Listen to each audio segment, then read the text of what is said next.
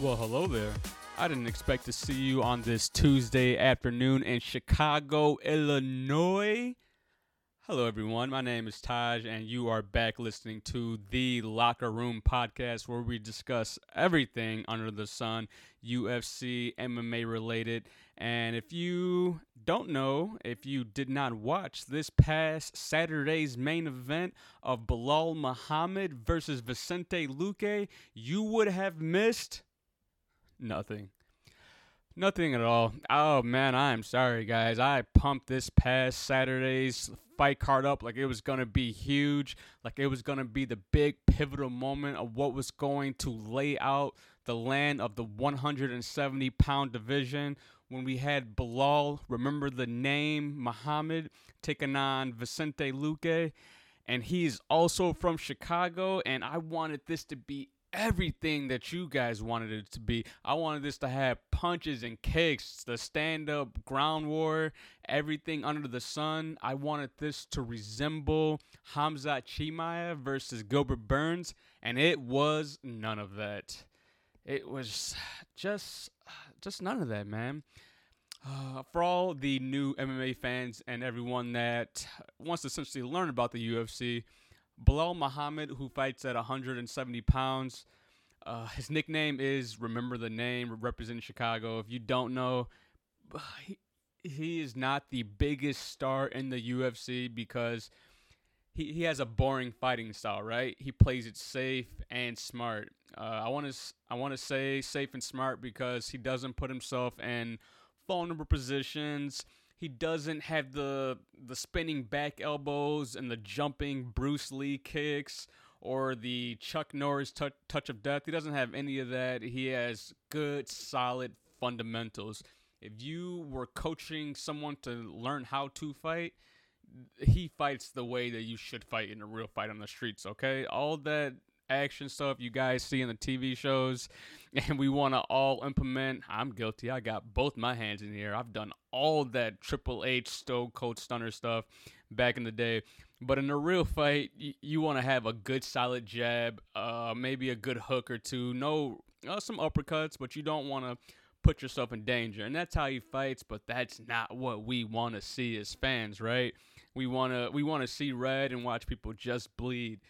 And it was hard to watch for a second reason being we all know Vicente Luque, he trains with Gilbert Burns, and that is exactly how he fights. I'm not gonna. That's exactly how he fights, and we saw it the first time when he took on Tyron Woodley, even though it was after a few of a fight skid. We saw Tyron Woodley versus Vicente Luque, where he knocked him hard in the first round and then choked him out on the ground.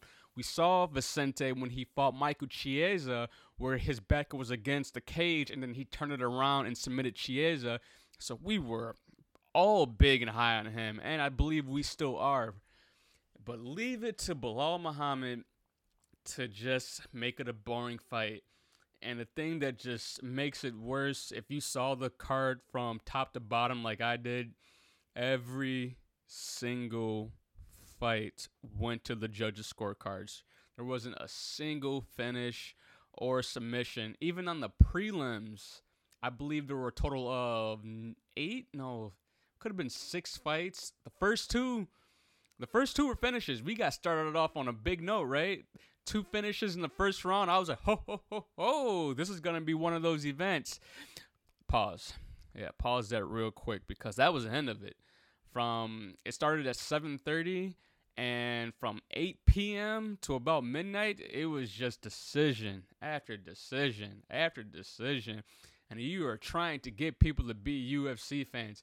If you want people to get excited about the fights just as much as you are, because we are all trying to get our friends to tune into these main events and get started and watch these. We want every single fight to be a barn burner. We want the action to be there. We want people's energy to resonate through the microphones when they're speaking and looking at us. But that is not what you want in the main event last weekend. Belal Muhammad, you may have been born and raised in Chicago, but that is not how we fight in Chicago, all right? But, I'm gonna stop talking bad about him because end of the day, all these fighters can kick my ass. So it's kind of hard for me to kind of what's they call it Monday night quarterbacking or to be speaking from the bleachers when I'm not in that steel cage fighting other grown men in my underwear. But Bilal Muhammad, good W, good win. Vicente Luque, get back to the drawing board. One good thing about this past Saturday is it does kind of give us a tournament style a layout of what's going to happen in the 170-pound division. We are going to have at the top of the bill Kamaru Usman, the number one pound for pound fighter in the entire world, taking on Great Britain's own Leon Edwards. The next fight that is going to happen, we are going to see Khamzat Chimaev versus Colby Covington. And then now, I believe what we're going to have is Gilbert Burns taking on Bilal Muhammad. For the past 2-3 years, like right before COVID started, we did not know who was fighting. Everybody was avoiding each other. People didn't want to fight that guy. That guy didn't want to fight this guy. And we are in the fight business, so that is a problem. But now I believe everything is resolved and the order of the universe is now balanced.